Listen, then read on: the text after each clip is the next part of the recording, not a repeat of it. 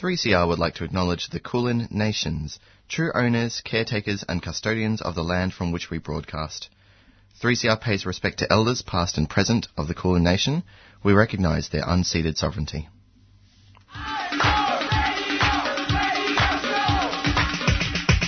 This is 3CR Breakfast. Oh, yeah. Alternative news, analysis and current affairs. Monday to Friday, 7am until 8:30am. Only double. Clap your hands.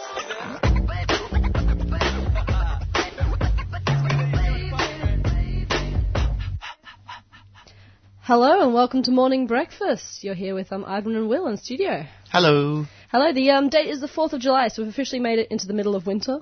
That's right. It's getting freezing. Had to put on, I think, 6 layers to get here. Wow. So yeah, it's pretty darn cold outside. Yeah.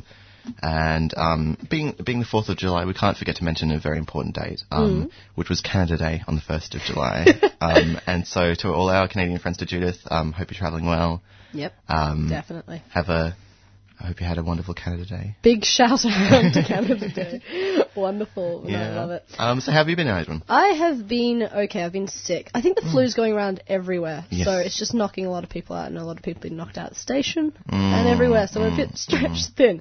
But it's okay. That's we're here. right. Yeah. So we've got some interesting conversation coming on the show today. First of all, we're going to start off with Songs of Satire. Isn't that right? What are we listening to? Yeah, Songs of Satire. Well, in favour of NAIDOC Week, which is this week, we'll be celebrating the wonderful classic Black Fella, White Fella. And we're going to break that down on air today. I figured because we could have a bit more of a discussion about it, seeing such a brilliant song, such a timeless song.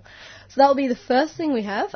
We've also got a few segments coming up from In Your Face. Yeah, the great face folks from Friday. Really fun. Time. So they'll be talking about all sorts of different things. And we've got a few things of that to listen to. So, yeah. We'll also have, it's the first Wednesday of the month, so our good Tim Jones is coming in. And we'll be talking about the Royal Commission into institutional responses to child sexual abuse. Yeah, we'll be talking a bit about that in the show, and we've also going to be spruiking some events that are coming up with NAIDOC Week being next week. As you may know, it's the first Sunday of every month. Sorry, not every month. It's the first Sunday of July, and it runs to the second Sunday of July. So, so there's quite a bit happening, and we've got some great coverage coming up on 3CR. We'll tell you more about that in a moment. But first, we're going to have the alternative news segment. Yeah. Some folks know about it, some don't. Some will learn to shout it, some won't. But sooner or later, baby, here's a ditty. Say you're gonna have to get right down to the real nitty-gritty. Let's get right down to the real nitty-gritty. Now, 1, 2, nitty-gritty. Now, yeah, boom, nitty-gritty. Ooh-wee.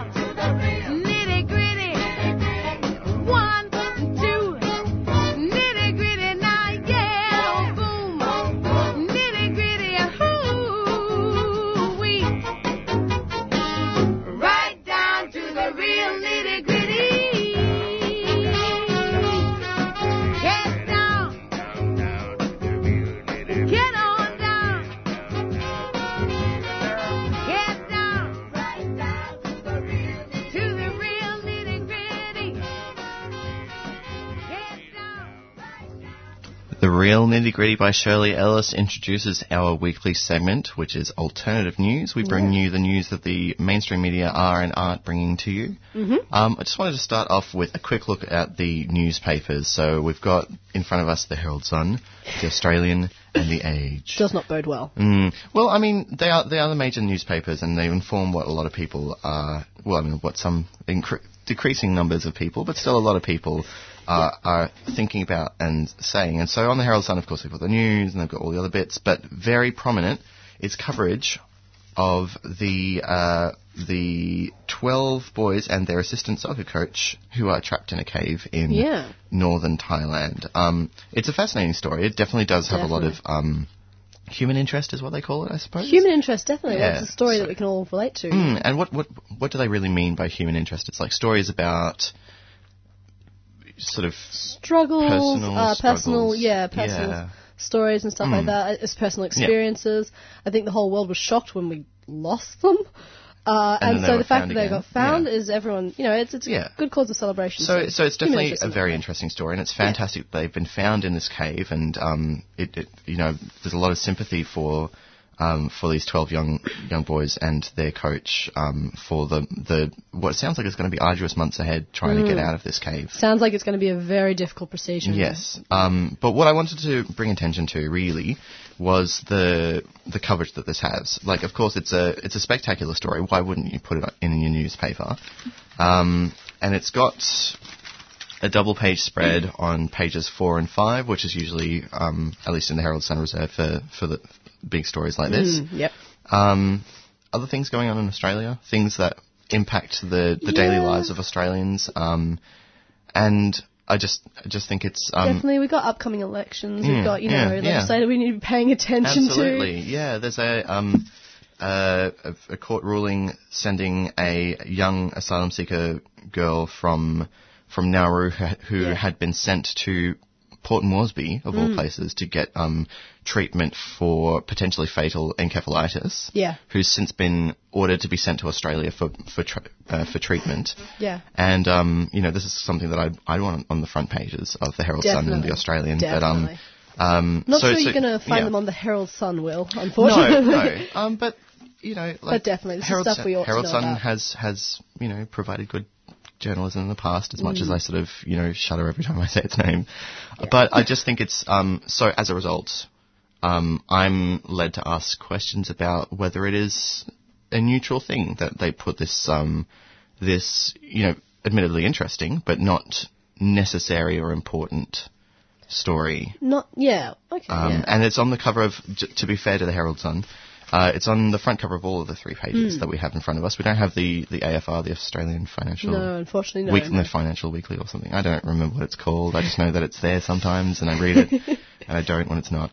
But anyway, it's front page of all 3 pages. Obviously very interesting, but it's taking up space that could be spent on stories that are maybe more timely. Yeah, no, not timely. Perhaps. What's more relevant to an Australian audience in a way that we have quite a few things coming up and we need to be paying attention to them. Yeah, basically what I'm focusing on for myself is to stop seeing interesting news stories on the front of a newspaper as being a sort of a neutral choice. It was a decision by an editorial board that decided that would be there and take up the space that something else wouldn't. Definitely. And I think you were mentioning before, Will, but like at the moment, especially, a lot of stuff in Australia is not being recorded. We've got offshore matters. We've got the anti-protest laws coming in, like, even more so than such ever. Great coverage from Tuesday Breakfast yesterday. If you want to listen back to the podcast, just search up Tuesday Breakfast on any podcasting device, podcasting app really, and you can listen back to the show. Otherwise, you can head to 3cr.org.au and just look up Tuesday Breakfast and listen to their most recent program. It was Lauren who went on what she described as a anti-fascist rant, and long may she rant. Definitely. But I think the idea that we have to be really conscious about what's being on our newspapers really at the moment heightened. Yeah. Really what have you been reading? Yeah, so I really want to talk about the Ramsay Centre and their proposed course, The Bachelor of Western Civilization. And this has been in the news quite a bit because just a few weeks ago, the Ramsay Centre proposed new course, this Bachelor of Western Civilization, was rejected by the ANU, the Australian National University up in Canberra, for those who don't know. Now, this has been... Which is a shame, because I'd be very interested to learn about Western culture. Like, I've never heard of it before. Definitely. This is the differentiation that's really important, because it's been in discussion for months about what the course means, and all that sort of stuff. And its rejection was actually quite surprising. Now, it's really important, the rejection, though, because the university actually went online and published a full manifesto of, the reasons why. So it gave a really full explanation. And then there was a huge kickback in the media with the CEO of the Ramsay Centre actually replying. So I'll read you out what the ANU first said as its reason for rejecting the course. It said it was due to concerns about the extraordinarily prescriptive micromanagement controlling approach by the Ramsay Centre to its governance, particularly in relation to the curriculum and staffing decisions. And this is from an article in The Conversation, where the Vice-Chancellor and Chancellor actually published an article in response. But the ANU's Chancellor and Vice-Chancellor state that the Ramsay Centre kind of wanted to control the course and would have done this through a management committee where the Ramsay CEO and academic director would have made all staffing and curriculum choices. There was also suggestions of in-class surveillance to monitor how the course was being implemented, and a formal annual review of the program. So between these back and forth negotiations, the uni says that the Ramsay Centre continued to push these amendments, and when it came out, the uni came out and said, no, we want to be independent in the running of this. They then ran that through the chairman of the Ramsay Centre, who is John Howard, and it was rejected. It was said no. So the requests were not met, and the university decided to reject the course. However, what was covered in the mainstream media was completely different. So this is why this is really alternative news, I think, is because of how this article was reported. Because instead of respecting those limitations, the uni's answer, it was published in an article in The Australian by Simon Haynes, the CEO of Ramsay Centre, by saying outright rejection of the reasons and saying that the reasons from the ANU did not stack up.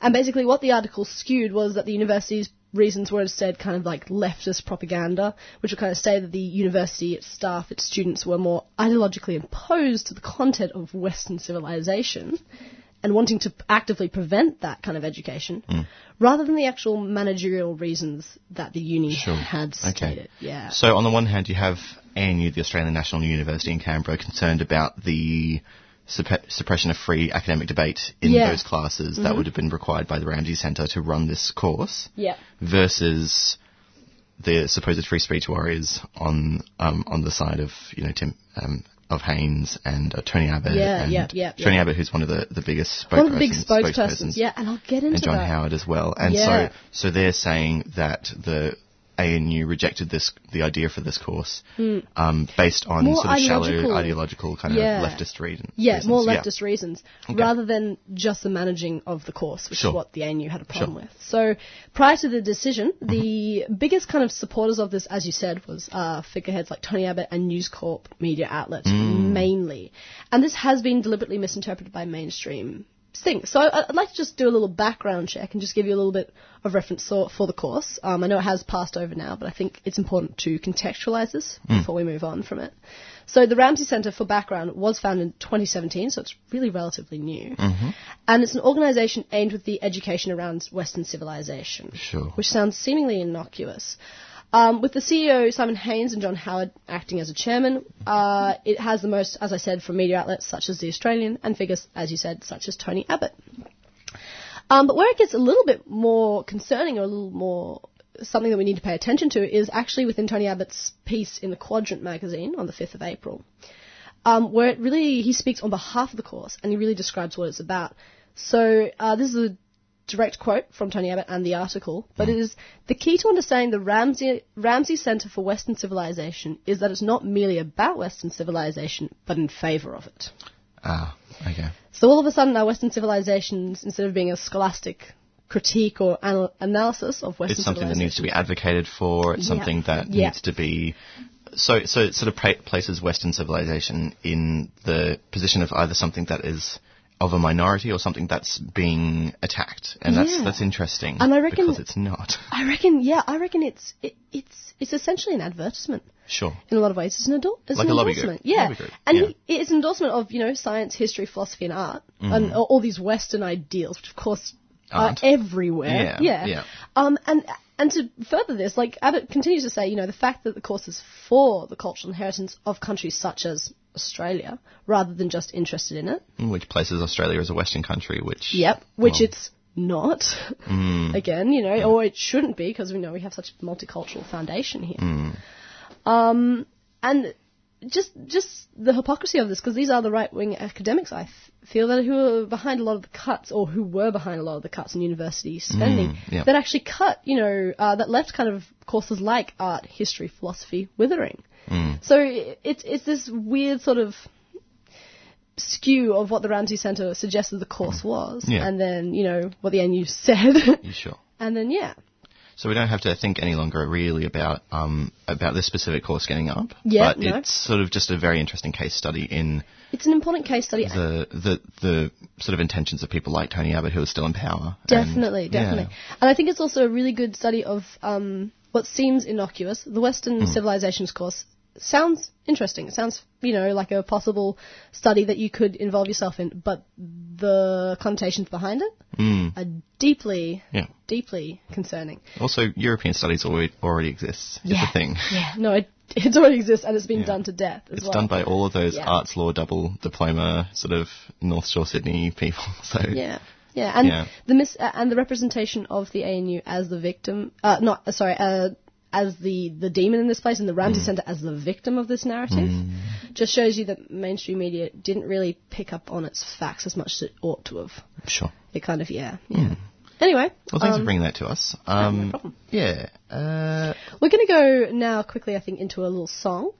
So we've got Black Smoke by an artist called Emily Warrimer, and we're going to put her on now, and we'll come back to you afterwards with Songs of Satire.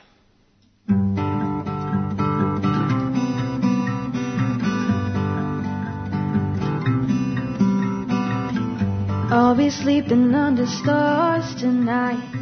Not sure exactly where I'll be. Maybe underneath the pale moonlight, or maybe underneath that tree.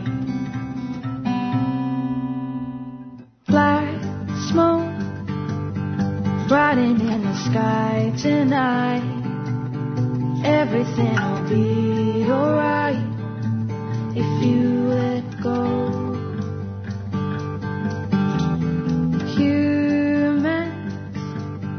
Gathered in a place tonight.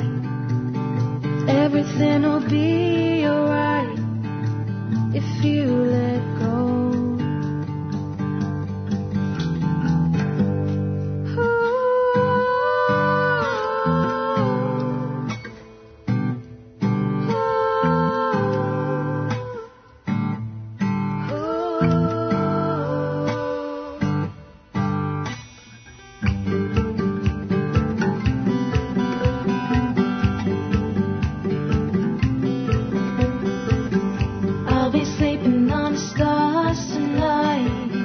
Sure exactly where I'll be. Maybe underneath the pale moonlight, or maybe underneath that tree. Black smoke riding in the sky tonight. Everything'll be alright if you let go.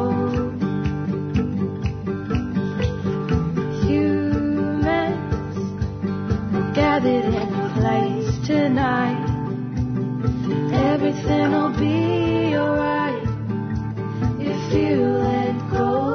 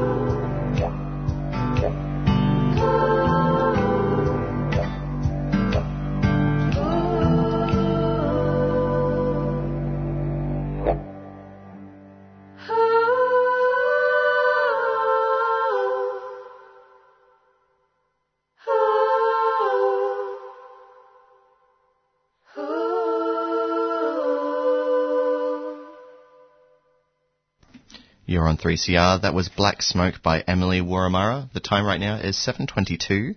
Today it's going to be windy with a shower or two developing. 13.5 degrees right now. And we're going to get up to a top of 16, which is nice and warm for this winter. Nice and warm for this winter, But yes. with the wind and the rain, you won't really feel it, I'm afraid. What's coming up next? Right, so we've got Songs of Satire coming up next. So we're going to do something different, as I said before, and have this live to air. So, if with your permission, we'll get started. This week's song is Blackfella Whitefella by the Warumpi Band. Warumpi Band. We played it a couple of times on 3CR Breakfast in the past. Classic. It's such a good song. Blackfella Whitefella. Fantastic. So we're going to go a little bit into it today. But the song itself is quite overt within its meaning, which is fantastic because it communicates so much to the masses because you can instantly understand its message and it's instantly memorable. Yeah. But let's go behind some little known facts. So it was released in 1985, and the song really coincides with the Indigenous Aboriginal rights movement of the second half of the 20th century. So this is a decade seeing the decade before the song was released. We'd had things like the Anti-Discrimination Act, the end of the white immigration policy, Commonwealth Aboriginal land rights, and this was kind of contextualising it. Also, during the song's conception, we also had the really famous Come to Canberra campaign and the return of Uluru. So this song was hitting it right in the centre of the kind of the massive movement that was going on. And however, whilst the song does draw attention to racism and the continual fight against race-based discrimination within Australia, it's much more than just that, because writers Neil Murray and George Rumbu really use the song to encourage unity and cooperation within all Australians. Yeah, it's quite a conciliatory message. Yeah. It's not furious as much as you'd expect from people who have been victims of genocide, essentially. Yeah, completely oppressed one. Yeah, and that's what I'm thinking. It's more of an anthem than satire. So I suppose with the horrible litter of motif we've kind of built up, it'd be more analysing anthems than songs. Sure. But it's a great song, so it's worth revisiting. Yeah, definitely. Yeah. It's kind of this call of equality, integrity, tolerance, and the song really carries the motif of anthems with this rousing tone. So it kind of represents the ideals. It represents the ideals of the group of people, and in that case, it is Australia, and it calls really to what Australia should be. Yeah. So it's interesting because the song starts out with the line "black fella, white fella," and we have this immediate contrast because they use a really large musical gap right at the beginning between black fella and white fella, and this deliberately causes, I think at least, dramatic tension. The audience might feel almost apprehensive because this deliberate kind of music schism mirrors kind of the division we have or we see within our society. However, this is immediately followed up with "as long as you're a true fella or a real fella." And so race is completely dismissed in some ways. And it calls for instead kind of like this idea of integrity over skin tone and shifting the tone of the piece to more of an empowering rather than a violent critique, as you were saying before, Will. Yeah. So extending to incorporate all people of different races, this is only strengthened throughout the song, as it not only attempts to unify Australians, current Australians, but also new Australians. Celebrating the rise of multiculturalism that we were saying before is present within Australia, especially with the term yellow fella, which I looked up, refers to people of all races. And that was kind of also occurring during Australia's history within the second half of the 20th century with the rise of migrant, And this is also really highlighted, I really love this example, by "It Doesn't Matter What Your Name Is," which really attacks the cultural bias we hold internally with names. So a last or first name gives us a lot of information on that person, and it's really easy from a name ending in ski or Smith to kind of make assumptions on ethnicity and thus form stereotypes. And this is what the song actively dismisses. It references things such as names and etymology or religion or the different backgrounds and places that we come from, and dismisses this as reasons to alienate or reject. And the writer Neil Murray actually says his inspirations came from a time working in a small community called Papunya, which was a mainly Indigenous community, but he said what happened is all the different races and different backgrounds and stuff like that worked in unity, and he said, why can't we have this for the whole of Australia? So this kind of tolerance and integrity fulfills the first side of the song, and then we see a bit of a shift with the second half. So it calls it turns to a direct call to Australia to impose these values within their lives and to kind of lead a social revolution of sorts to make Australia truly a land of the fair go, which is a term that's bandied around a lot. Problematic, definitely. Yeah, problematic. Bandied around a lot, but not really accomplished, I think, a lot of the time. So calling for revolution, another motif of anthems, the band states for a lot of changes that Australia needs to go through, and it actually rallies all brothers and sisters into this conglomerate that only united can kind of make this more fair and friendly Australia, that can save Australia from the discrimination and intolerance. And here's the really cool bit, is when it confronts the audience through this repetition of, are you the one? Singling out the audience as the agents of change. So are you the ones who are going to stand up and be counted, to be there to shout it, to be the helping hand? And I feel this direct call kind of makes the audience responsible and accountable to this dream of Australia. So kind of finishing the song, it highlights the sinking ships, that failures that we do already have, such as racism, intolerance, xenophobia, that we show to people both inside and outside Australia. And it calls us to stand up and be counted, to fight and get representation and build this new Australia. So I think this is a unique piece, and it's not all critique, and it's not all sunshine and rainbows. It kind of begins as this anthem, championing these values, then it attempts to shape the perspective. There's a call to action at the end of the song. Yeah, and it shapes this new perspective of what Australia could be, which is a really beautiful, inclusive one that we just don't hear enough times in our narrative. And I think it's a really good anthem. Yeah. It does have a bit of the I don't know, there's like when I think about sort of music and arts that hit the mainstream and live in the mainstream. So what I really mean is the wider consciousness. Yeah. Especially from the 80s. Yeah. It's only songs like this that are permitted to stick around, songs which are affirming, songs which are positive. Very good point. I'm thinking, I mean, I didn't live through the 80s, so I wouldn't be able to sort of pick out songs that I think haven't gained the sort of been maintained as part of the legacy that should be known by everyone. But I'm thinking about a much more recent song by Dreaming Now, although they spell the name DRMNGNOW. Australia Does Not Exist. That's been played a couple of times on 3CR Breakfast, and it's definitely less friendly. Yeah. To a sort of everyone getting along, hand-holding kind of idea of what reconciliation, or the idea of reconciliation rather than treating a reparation. And so it's I just wanted to put out there an alternative. Great analysis of the song though. It was fantastic to listen to you. So we'll play Blackfellow Whitefellow for you now, and if we have time, we might get on to Will's song as well, because that sounds pretty cool. Yeah.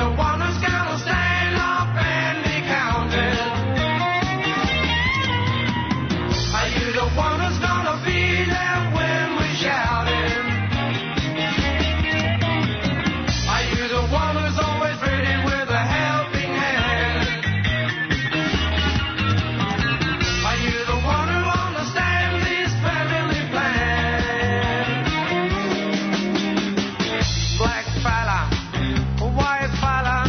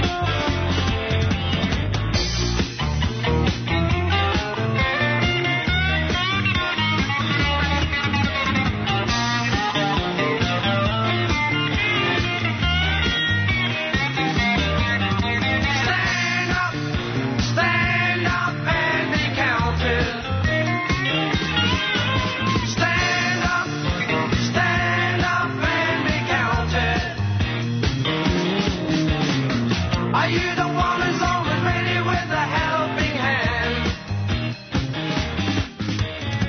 Are you the one who understands this family plan? Are you the one who's always ready with a... And that was Blackfella Whitefella by Warumpi Band, which we were just speaking about on Songs of Satire, or Songs of Anthems, I suppose we're Analysing calling it this anthems. week. That's right. And you are listening to 3CR Breakfast, here with Idwin and me, Will. Hello, hello. Hello, everyone. So, for our next bit, we're going to go into a recording from the In Your Face. So, James speaks with the VAC's LBQ Women's Project Leader, Rachel Cook, and Rainbow Family Victoria's Felicie Marlowe about the 2018 LGBTQIA Women's Health Conference. So they're discussing the importance of exploring existing research in the LGBTQIA's women's health sector and the diverse reach of conference topics and themes. And this conference will be running from July the 12th to the 13th in Melbourne if you are interested. And for more information, you can always register at the conference lbq.org.au. The Queer Collaborations Conference brings together LGBTIQ university students from all around Australia. On the line, I have Phoebe LeBrock, who's one of the organisers of the conference. Welcome to 3CR, Phoebe. Hi, James. Thank you for having me.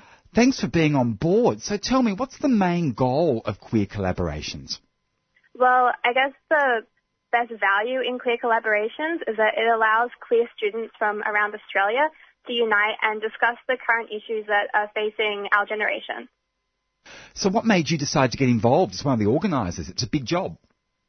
It has been a really great opportunity, to be honest.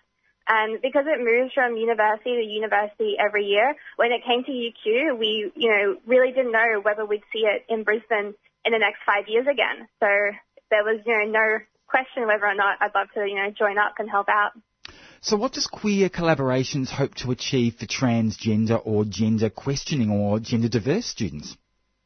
Well, we have 4 national autonomous caucuses that are hosted yearly as per the Queer Collaborations policy. And one of those is Tis Good, so for trans, intersex and gender diverse people. We also have several workshops that are hosted by trans and gender diverse people, and they all focus on issues facing Tis Good persons. Queer Collaborations really endeavours to put discourse about trans and gender questioning and gender diverse people in the rightful hands of those who identify with it.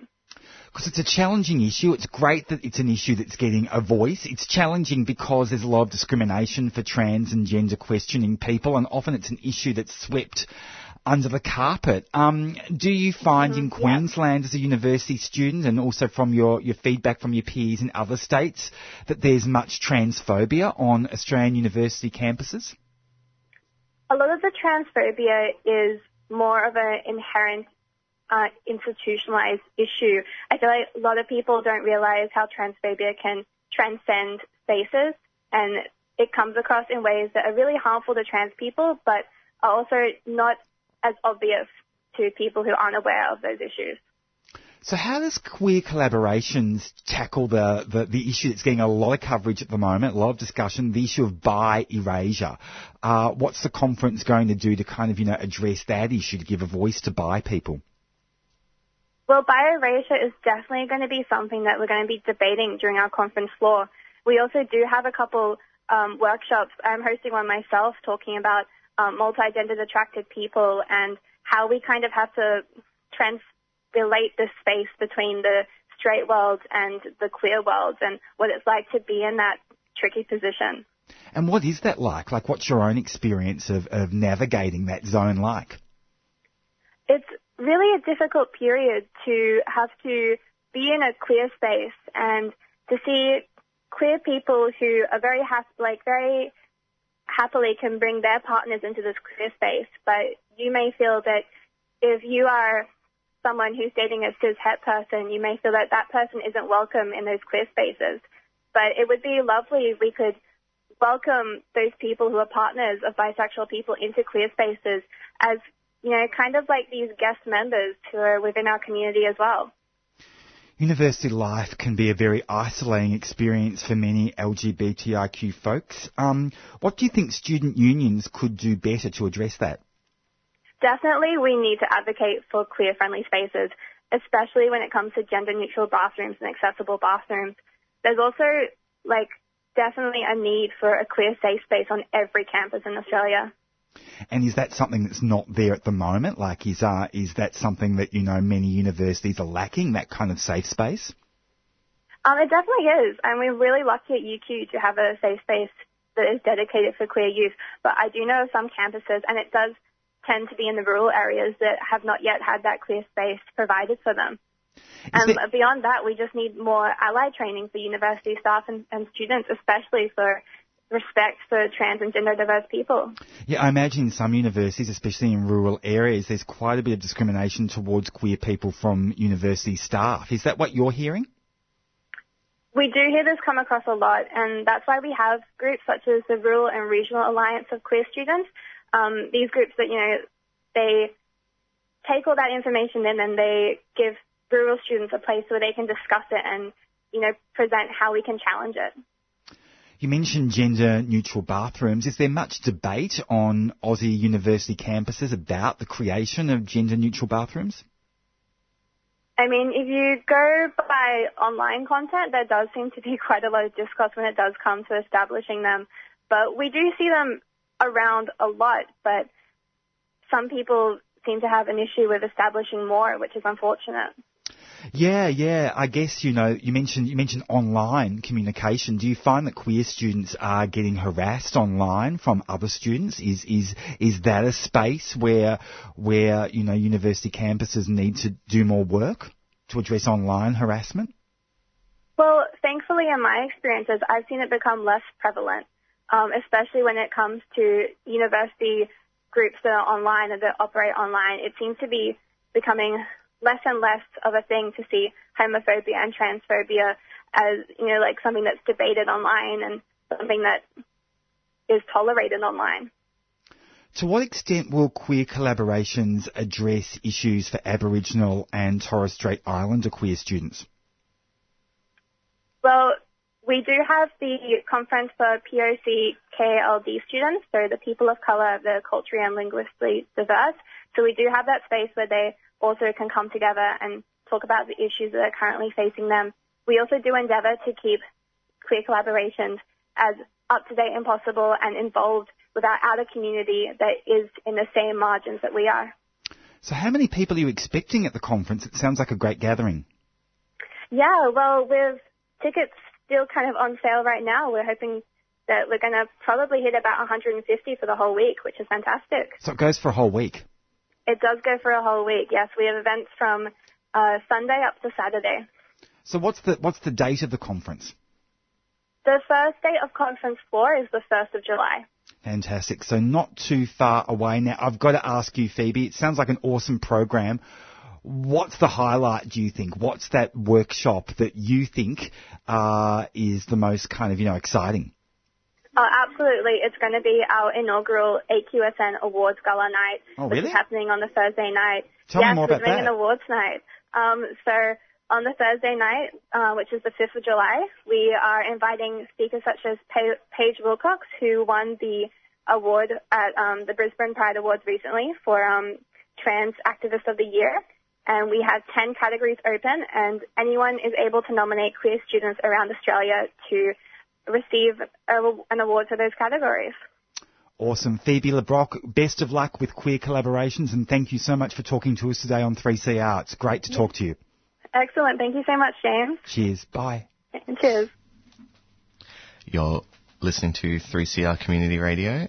We were just listening to James speak with Rachel Cook and Felicity Marlowe, and that was about the LGBTIQIA, Women's Health Conference, which is running July the 12th to the 13th in Melbourne. And if you're interested, I'll just repeat, the website was lbq.org.au.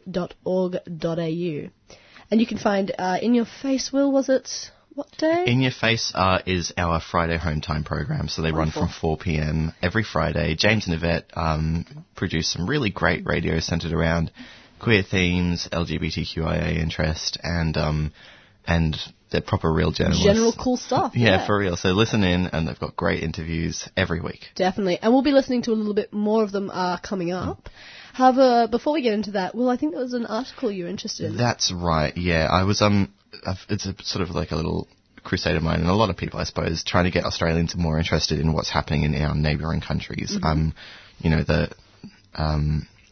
how many people in Australia know what's going on in Indonesia. You may be aware that homosexuality is not illegal in most of Indonesia, except for the province of Aceh, which was awarded special rights after a protracted civil war. Right. But in the majority of Indonesia, homosexuality is not illegal, but there has been the punitive use of anti-pornography laws, which have definitely impacted, and they've the LGBT community in Indonesia, and it's worth mentioning that there are now palpable effects of this happening. So there has been a rise, a fivefold increase of HIV rates amongst men who have sex with men, and from 5% to 25% of men who have sex with men are infected with HIV. And that's very noticeable. It was in 2016, or thereabouts, that the anti-LGBT rhetoric became really big. And for my source, I'm referring to an article by Philippa H. Stewart on Human Rights Watch. Philippa works as the senior media officer there and wrote a very good article on Indonesia's anti-LGBT tirade and the disastrous impact on health. And so the way in which the anti-pornography laws are used to target LGBT people is to find LGBT spaces, which might include a gay sauna, or there might be a cinema or a club, and charge the patrons at this club and also the proprietors as violating various anti-pornography laws. And so pornography is more loosely defined in Indonesia than it would be. It's less publication in terms of on paper or on the internet, but more about the visibility of certain conduct, and it's much more given to the Indonesian authorities to class homosexuality and non-heterosexual behaviour as pornographic in public, rather. So wow, so it's a huge cultural problem, even though. Yeah. In fact, it was I think it was the Minister of Defence in 2016, and this is quoted in the article, who said that the rise of LGBT organisations who are asking for greater civil rights in Indonesia is more insidious than nuclear war. You know, his argument is that if a nuclear bomb drops over Jakarta, then Semarang, a different city further along in Java, won't be affected. Right. But with the rise of LGBT rights, that can, quote, end everything. Or we lose everything, is what he said. And so it's that sort of rhetoric from back in 2016, which we're now seeing results of. You can't draw a direct line, obviously, between the anti-LGBT stance of the Indonesian governments, the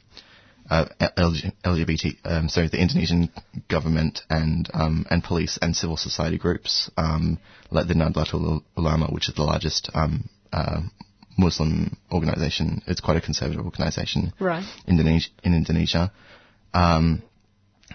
But to the rise of HIV amongst men who have sex with men, but it's still hard to ignore that both have been rising alongside each other. And so that's definitely something that I'd recommend folks listening up on. If you want to it might not be helpful to compare Australia to Indonesia, but it's worth sort of seeing what's happening in the region, and definitely worth seeing what's happening in the region, especially seeing as last week we had Nicholas Hollis on our show. Yeah, Nick Hollis, sorry. Nick Hollis, yeah. Talking about the U=U campaign. So it does show you that there's this, in certain parts of the world there's these huge movements towards awareness and advocation and protection and safe sex. Of the rights of people who have HIV and of stopping the spread of HIV as well. So our producer said something before, but it's one of those topics that just continues and keeps going. Yes. And it's always important to keep your ear to the ground about absolutely. it. Yeah. So if you want to look up that article, I'll quote the title of the article again. Witness, Indonesia's anti-LGBT tirades, disastrous impact on health. It was written by Philippa H. Stewart, and you can find it on humanrightswatch.org. Well, thanks, Will. kind of fascinating article and one I think we really need to hear about. We're going to go into the song you were referencing before, which is Australia Does Not Exist by Dreaming Now, and that's Dreaming is spelled DRMNG Now, if you wanted to look it up. And yeah, we'll come back after that.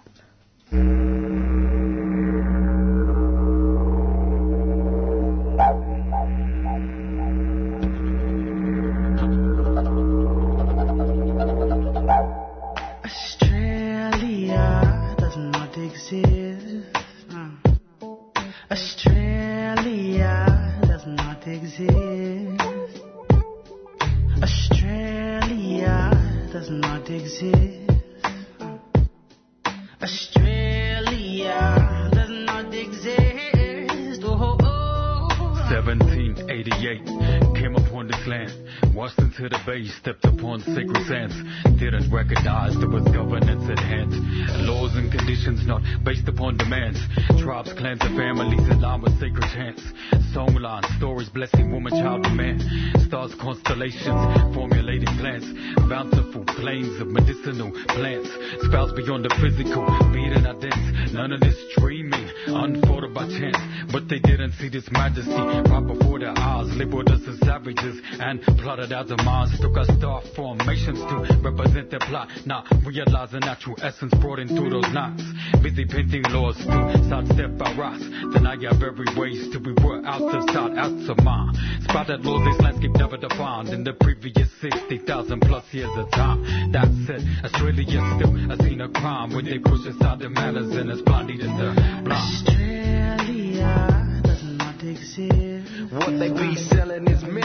Australia does not exist. But they keep on trying to tell it. Australia does not exist. Yo, it's straight up illegitimate. Australia does not exist. Yeah, it's all lies, all of it. First we'll take that land, take it for our own. Those who take a stand will kneel before the throne, kneel before the crown. Hands on the ground, then we'll take all the kids. Hush, don't make a sound, nothing but savages. We'll show them how they're supposed to live, and if they don't assimilate, I guess we'll have to demonstrate our superiority in every single way, and remind them how we've conquered them every single day. And what better way to do this than to give this land a name? Australia, yeah, the great land that was claimed. Man, it ain't gonna work. Watch us grow like flowers if we come from the dirt. The hurt runs deep. Our peep came just to reframe the pictures of the past so my people know where we came from. We've been here all along. See, Australia don't exist, just another damn myth. Australia does not exist. What they be selling is myth. Australia does not exist. But they keep on trying to tell it. Straight up illegitimate. Australia does not exist. Yeah, it's all lies, all of it.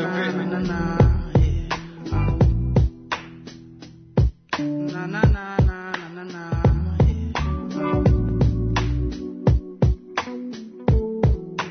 I am standing on an ancient land. Check. I am standing on a stolen land where pride is genocide over generations. Nah, they can't wash it away. That pain of a history. That spirit still remains black. Spirit still remains here.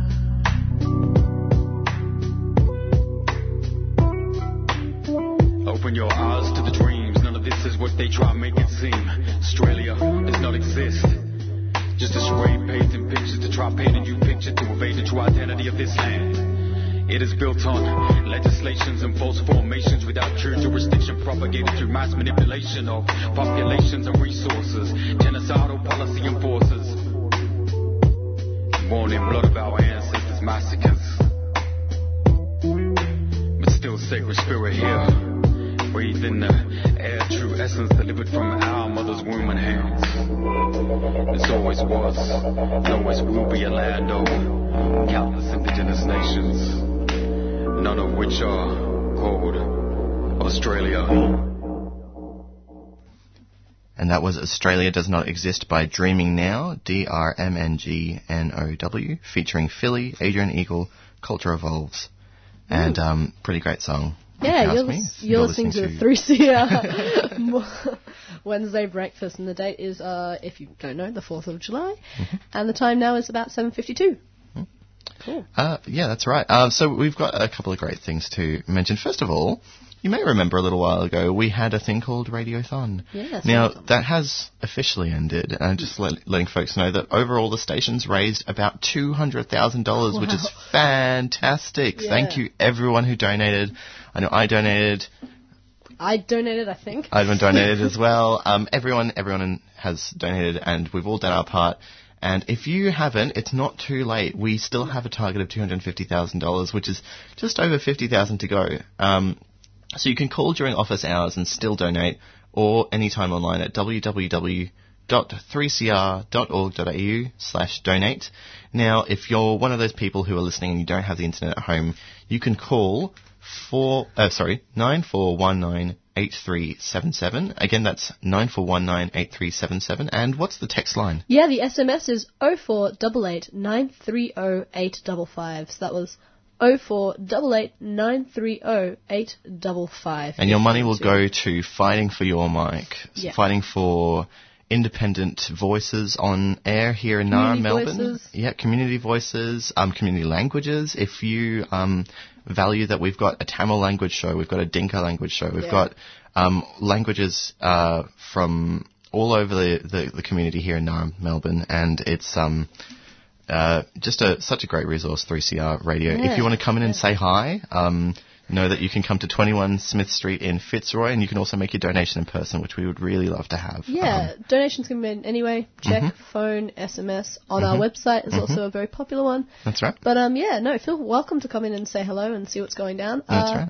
Great, as you said, Will, great resource full of community voices and journalists. And we've got a fantastic program coming up as well as part of 3CR's really great coverage of things that you won't hear in the mainstream media. Beyond the Bars is coming up during NAIDOC Week. Can you tell us a bit about that? Just a little bit. This is a fantastic program. So it'll be running throughout next week from Monday, Tuesday, Wednesday, Thursday, Friday. That's right. All days. And it'll go from about 11 to 2 p.m. And that's just basically looking from live broadcasts in Victoria prisons. So, as you said, not in the mainstream. No. Fantastic so this is part of stuff. NAIDOC Week, which is a celebration of the survival of Indigenous peoples and First Nations here in what we now call Australia. So if and you know that people listening at home probably already know that Indigenous people are what do you call it? Disproportionately affected by incarceration. Yeah. And so it'll be these people that we're speaking to, the people who are currently incarcerated in Dame Phyllis Frost Centre, Loddon Prison, Margate Correctional Centre. Yep, Fulham Correctional Centre. We've got Barwon Prison, Port Phillip Prison, and that's 6 programs. We've got 2 running on Wednesday. So we'll just mention the ones that are happening on Wednesday next week, July the 11th, from 12 to 2 p.m. We'll be hearing from the folks at Fulham Correctional Centre near Sale. Yep. And 2 to 4 p.m. from Loddon Prison. There'll be a live broadcast in Castlemaine. And as we said, these are the voices directly coming from the people affected. And it's that sort of really direct line without any... There's no main media agenda. We're just channeling voices. Yeah, definitely. So that's the sort of thing you can support by heading to 3cr.org.au/donate, calling 9419 8377. That's 9419 8377. Or SMSing 0488 930 855. That was 0488 930 855. And we'll be right back after some community service announcements. Each year, the Melbourne Documentary Film Festival curates world-class local and international features direct from some of the hottest, most prestigious documentary film festivals in the world, like Cannes, Doc New York City, South by Southwest and Sundance. This year, opening night is on Friday the 6th of July at 7 p.m. at Cinema Nova Carlton. The festival kicks off with Film Worker, the incredible true story of Stanley Kubrick's mysterious assistant. For more details, go to mdff.org.au. See you there! The Melbourne Documentary Film Festival is a 3CR supporter.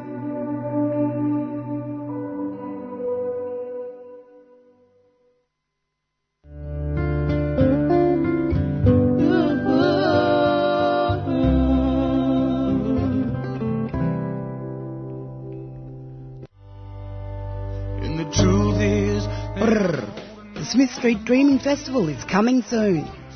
Smith Street Dreaming has become one of the area's most anticipated street festivals. This year, we're featuring Dave Arden and Band, Alice Skye, Benny Walker, Birds, the Jury Jury Dance Group, and Indigenous Hip Hop projects, with MC Layla Guruwiri from the Marngroup Footy Show, and much more. Smith Street Dreaming, corner of Smith Street and Stanley Streets, Collingwood. Saturday, July the 22nd, 1 p.m. to 5 o'clock. Smith Street Dreaming, one street, many mobs, one community. Smith Street Dreaming is a drug and alcohol-free event and a 3CR supporter. Brrr. Just when I think we're in love. I'm Tara Sultana, and you are listening to 3CR Music Matters. You wanna take me higher.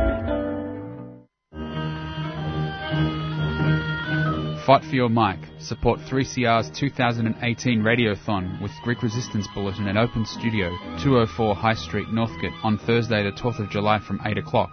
Come and dance the night away at this 3CR radio fundraiser with performers from Open Jam Cafe Nil.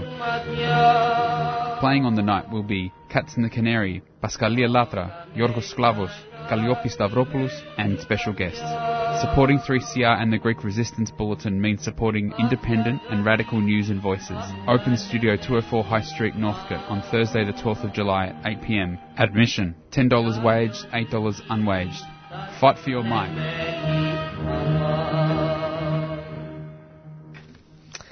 And you're listening to 3CR.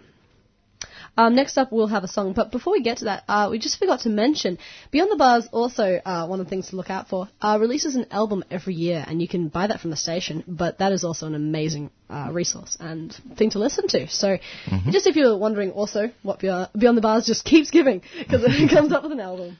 That's right. So next up, we're listening to a song. This is Habib Galabi by Awa. And let's have a listen.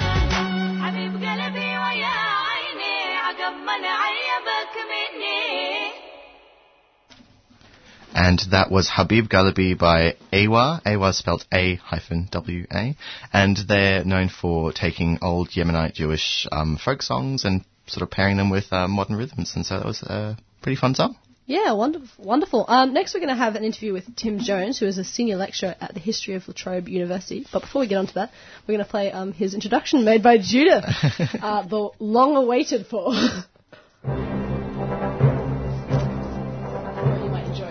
I often question whether I'm a good historian or not, because I'm often not very interested in the truth of things, the historicity of things, but I'm much more interested in what they mean to a particular culture at particular times. So Anzac Day serves this massive mythological function. It's a myth in that it gives us meaning and gives us identity. It has a sort of explanatory function. And the truth of that is kind of irrelevant to anybody who's going to a dawn service or who's protesting a dawn service, if you like. But it got me thinking about other myths. What should we celebrate? Dr. Tim Jones on 3CR Wednesday Breakfast, first Wednesday of the month. So, that was Judith's introduction to Tim Jones, and we've got Tim in the studio today.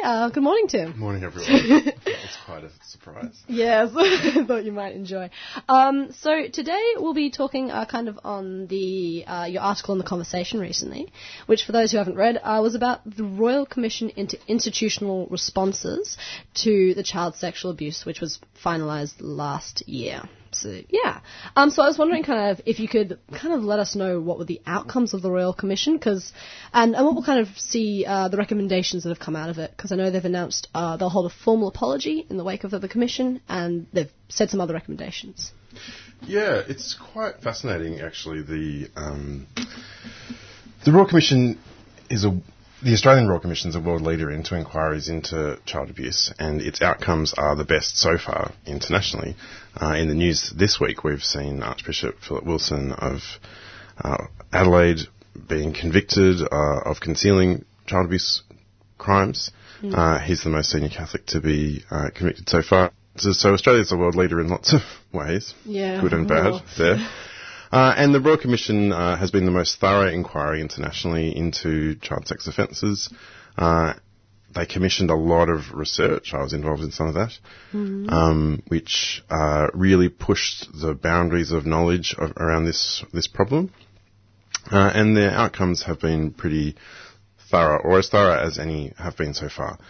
So the redress scheme that they're putting forward is one of the best for comparable jurisdictions in the world. The legislative changes that they've recommended have been very interesting and very thorough. I'm not sure if all of them are very apt, but we can talk about that later.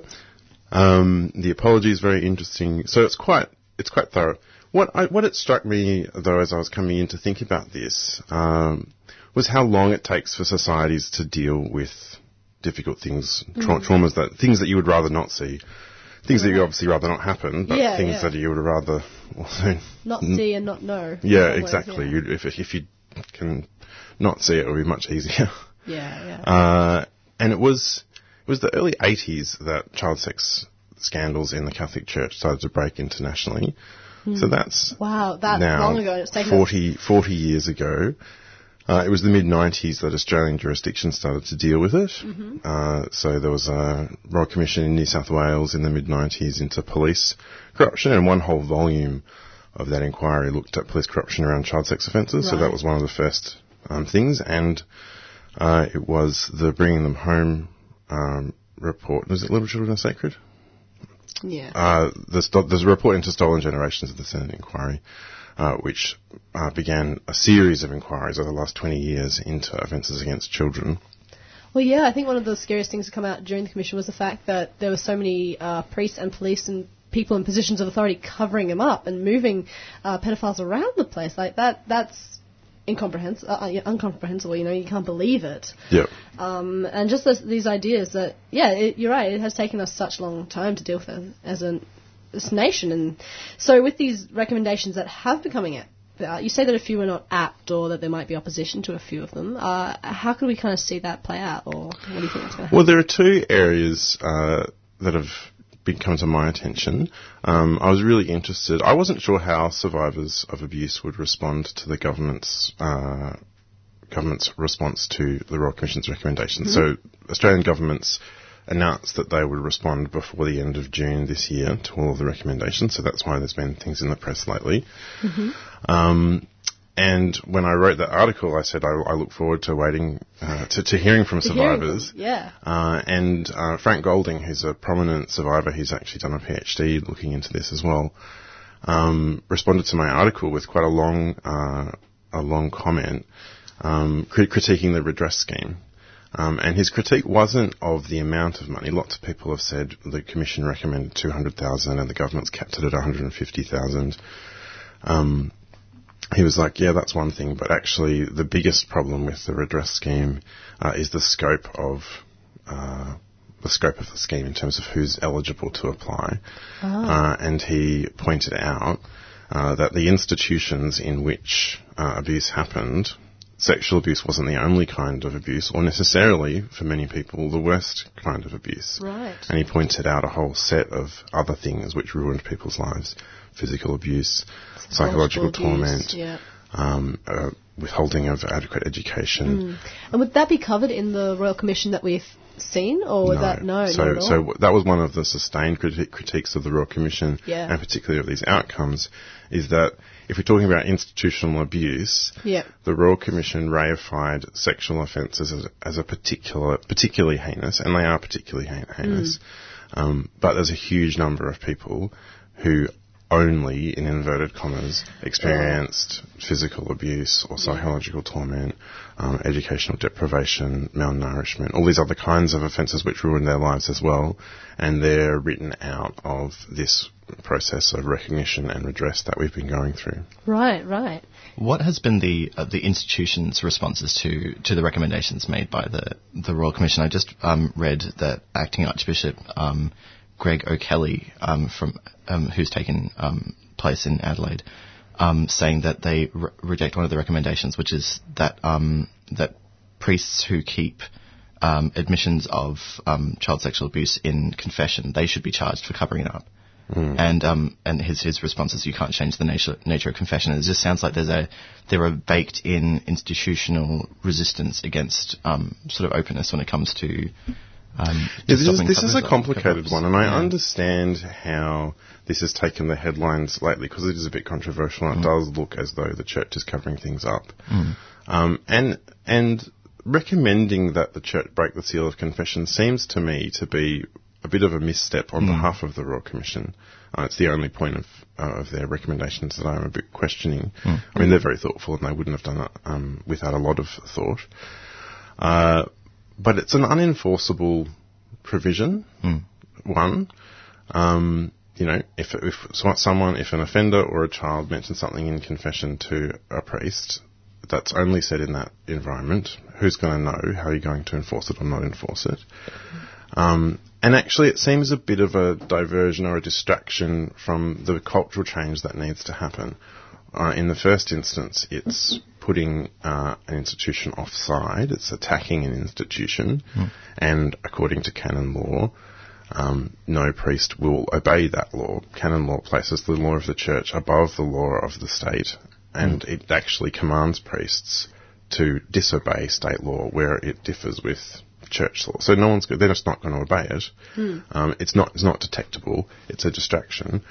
And you could, in a much better way, if you went alongside the church and got them to say, okay, this is happening.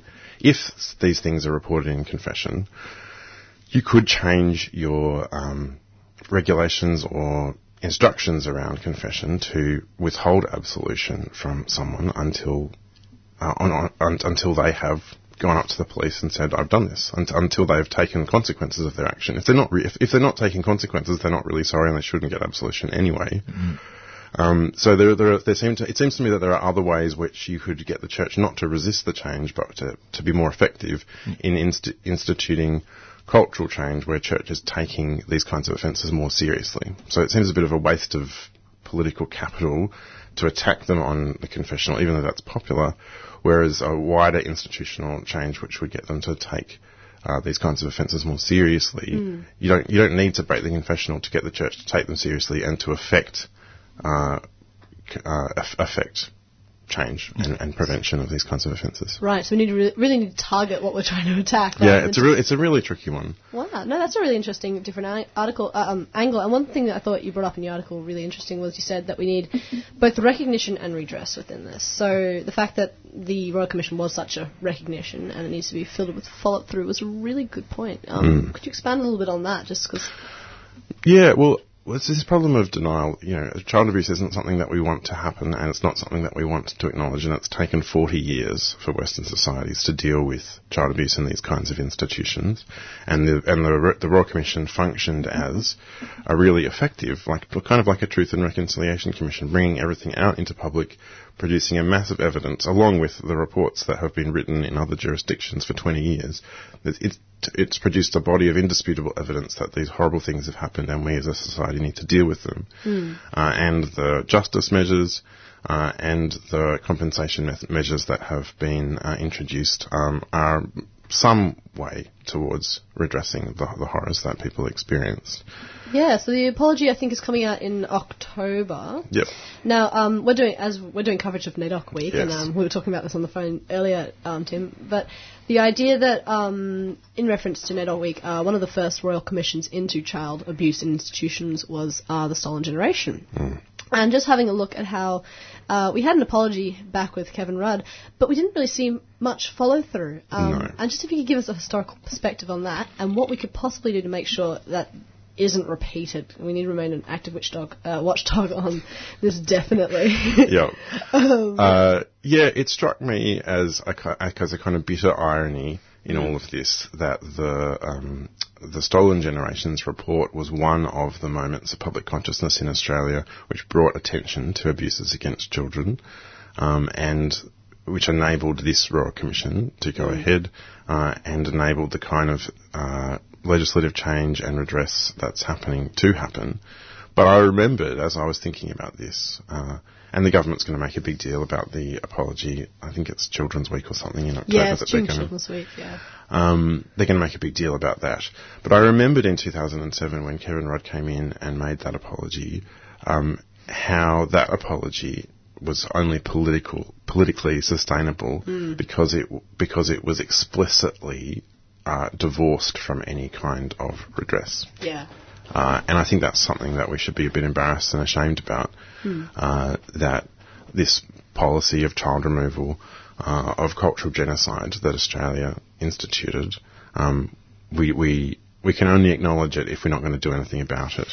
And I think that's something that's worth bringing up again and again until we do something about it. No, that's excellent point to go out on. Thank you very much. Well, it was lovely having you in, Tim. We'll say goodbye to you today. Yeah, my pleasure. And we look forward to seeing you next month. Thank Excellent. you very much for coming in. Thanks, Ivan. Do you want to learn new skills and open new career opportunities? AIMS Australia is a leading education provider offering government-funded courses in general English, aged care and work skills. Courses start in July, so call 13 26 37 now to sign up today or go to ames.net.au for more information. AIMS Australia is a registered training organisation, TOID 0590. AIMS Australia is a 3CR supporter.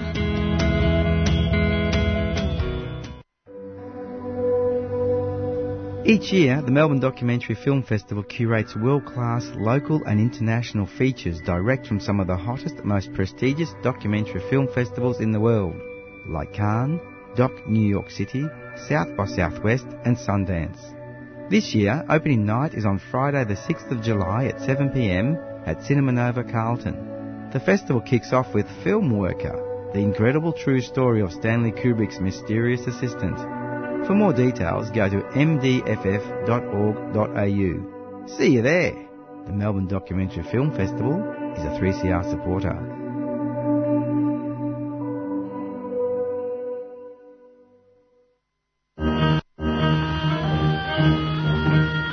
Fight for your mic. Support 3CR's 2018 Radiothon with Greek Resistance Bulletin and Open Studio, 204 High Street, Northcote, on Thursday the 12th of July from 8 o'clock.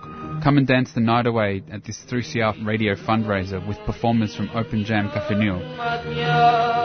Playing on the night will be Cats and the Canary, Paskalia Latra, Yorgos Sklavos, Kalliopi Stavropoulos, and special guests.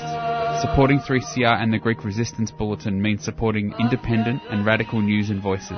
Open Studio 204 High Street, Northcote on Thursday the 12th of July at 8 p.m. Admission, $10 waged, $8 unwaged. Fight for your mic.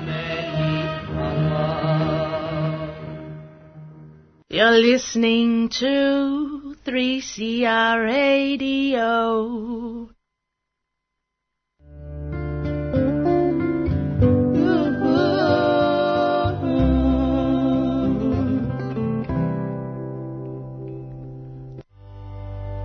And the truth is, the Smith Street Dreaming Festival is coming soon. Smith Street Dreaming has become one of the area's most anticipated street festivals. This year, we're featuring Dave Arden and Band, Alice Skye, Benny Walker, Birds, the Jiri Jiri Dance Group, and Indigenous Hip Hop projects, with MC Layla Guruwiri from the Mangrook Footy Show, and much more. Smith Street Dreaming, corner of Smith Street and Stanley Streets, Collingwood. Saturday, July the 22nd, 1 p.m. to 5 o'clock. Smith Street Dreaming, one street, many mobs, one community. Smith Street Dreaming is a drug and alcohol-free event and a 3CR supporter. Just when I think we're in love. I'm Tash Sultana, and you are listening to 3CR Music Matters. You wanna take me higher. And you're listening to 3CR with Will and Iden. We just had Tim Jones in the studio giving us a fantastic breakdown of the Royal Commission into institutional responses to child sexual abuse. Yep, yeah, it's quite a long name for the Royal Commission, but yeah, it's great having a conversation about that. And we're looking forward to having Tim back on next month. Listening. First show of every month. Yeah, that's right. So talking about NAIDOC Week, we do have a few events coming up, which I thought we might talk about. Just if you're interested, I'm going to give you a nice big overview of what's going on. You can go with what you want. So, first off, we've got the Malthouse Theatre performance. And I've started with that one because it's next week from costing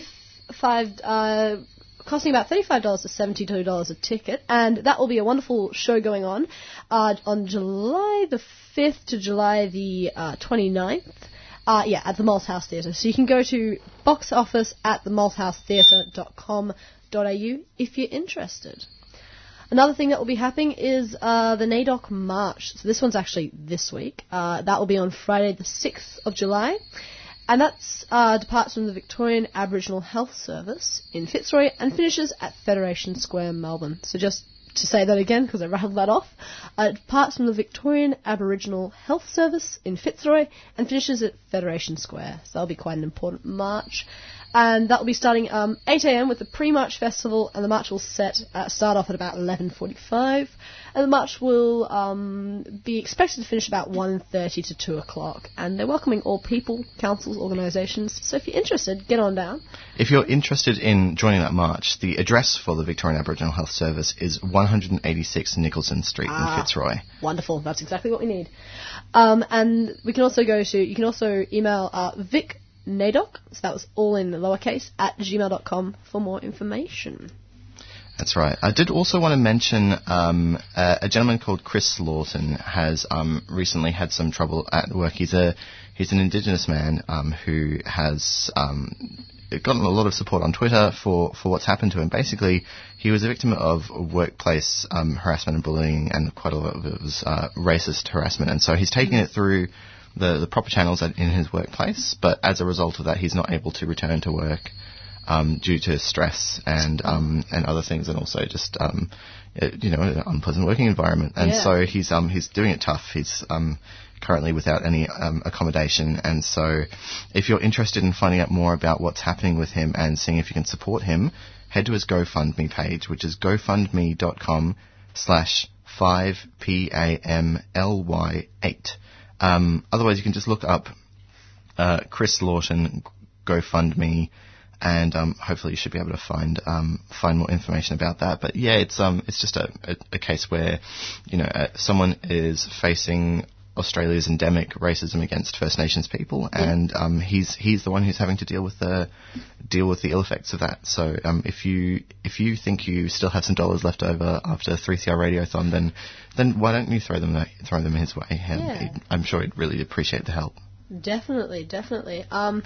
We've also got, just to finish off with our events, we've got a few little art places. So at the moment, the NGV's got a thing that's been going from the start of the year, really, and it'll be going until September.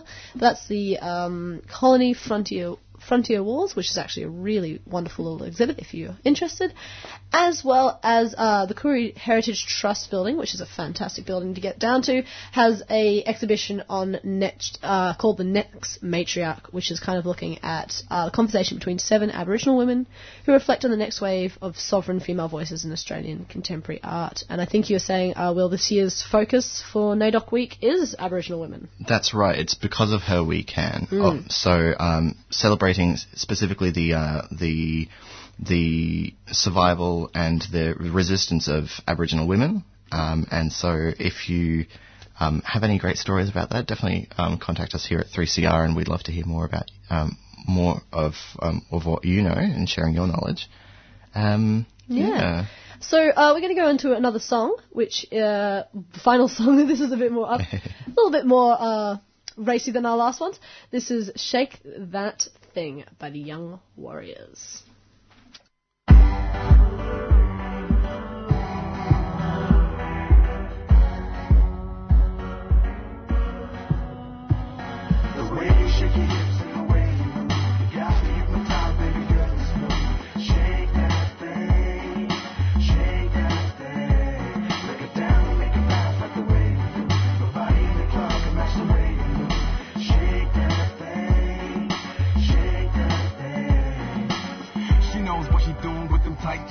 Shaking that body in the club to a theme song. She loves that hip-hop and that R&B and anything where she can move her body to the beat. She's like too slick, damn fine, beautiful.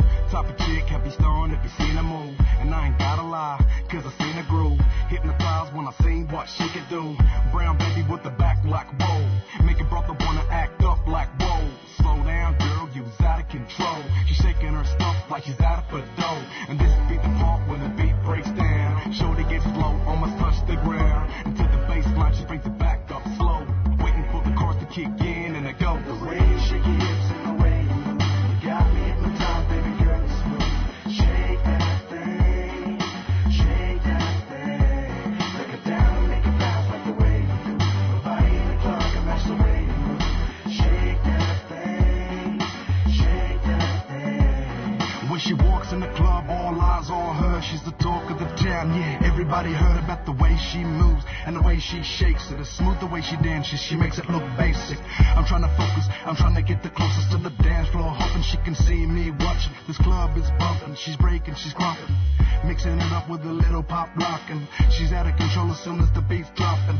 So I class her as Melbourne's hip-hop queen. And when that ass shakes, damn, that's another scene. Man, she's doing things that I've never seen. And this be the part when the beat breaks down. Shorty gets low, almost touch the ground. Until the bass line, she brings it back up slow. Waiting for the chorus to kick in and it goes. The way you shake your hips and the way you move. You got me hypnotized, baby girl, it's smooth. Shake that thing, shake that thing. Break it down and make it bounce like the way you do. My body in the club can match the way you move. Shake that thing, shake that thing. Do the two-step, do the two-step, do the two-step, do the two-step, do the two-step, do the two-step, do the two-step, do the two-step, do the two-step, do the two-step with me, do the two-step, do the two-step with me, do the two-step, do the two-step with me, do the two-step, do the two-step with me. And that was Shake That Thing by the Young Warriors to finish us out on. We've had a great show today, Will. That's absolutely right.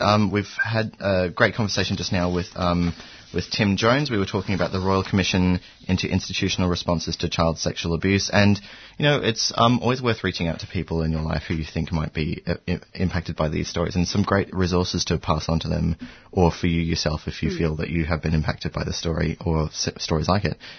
Is Reclaim Support Services. They're a great resource for adults surviving child sexual abuse in organisational situations. And so the phone number to get onto Reclaim Support Services is 1-800-052-674. That's 1-800-052-674. So always reach out and offer support to people who have been impacted by this story and stories like it, or for yourself. That's a great resource to check into for yourself. Another one is the 1-800-RESPECT line. So that's calling 1-800-737-732. That was 1-800-737-732. And that's open 24 hours to support people impacted by sexual assault, domestic or family violence or abuse. So if you have been affected, you know someone who has been affected, it's something really worth talking about and, starting the process of healing and working through it.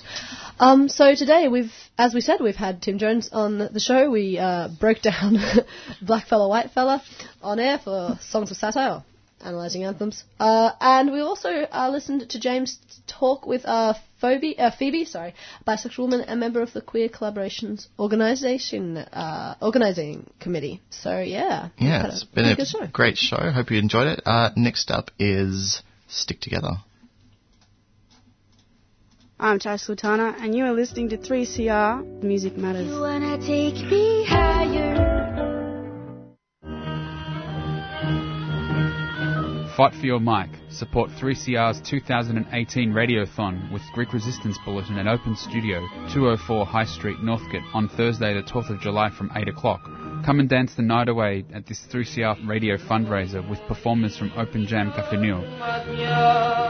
Playing on the night will be Cats and the Canary, Paskalia Latra, Yorgos Sklavos, Kalliopi Stavropoulos, and special guests.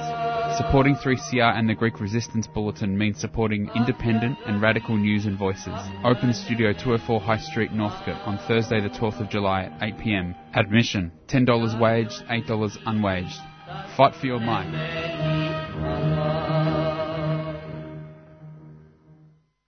3CR relies on the support of ethical organisations to keep our vital community of voices on air. And we'd like to thank our breakfast supporters, the new international bookshop, Nibs, at Trades Hall, and eco-friendly paper and printing outfit, Earth Greetings. You can check them out at nibs.org.au and earthgreetings.com.au. And if you'd like more information on how your organisation can become a 3CR supporter, contact the station on 03 9419 8377.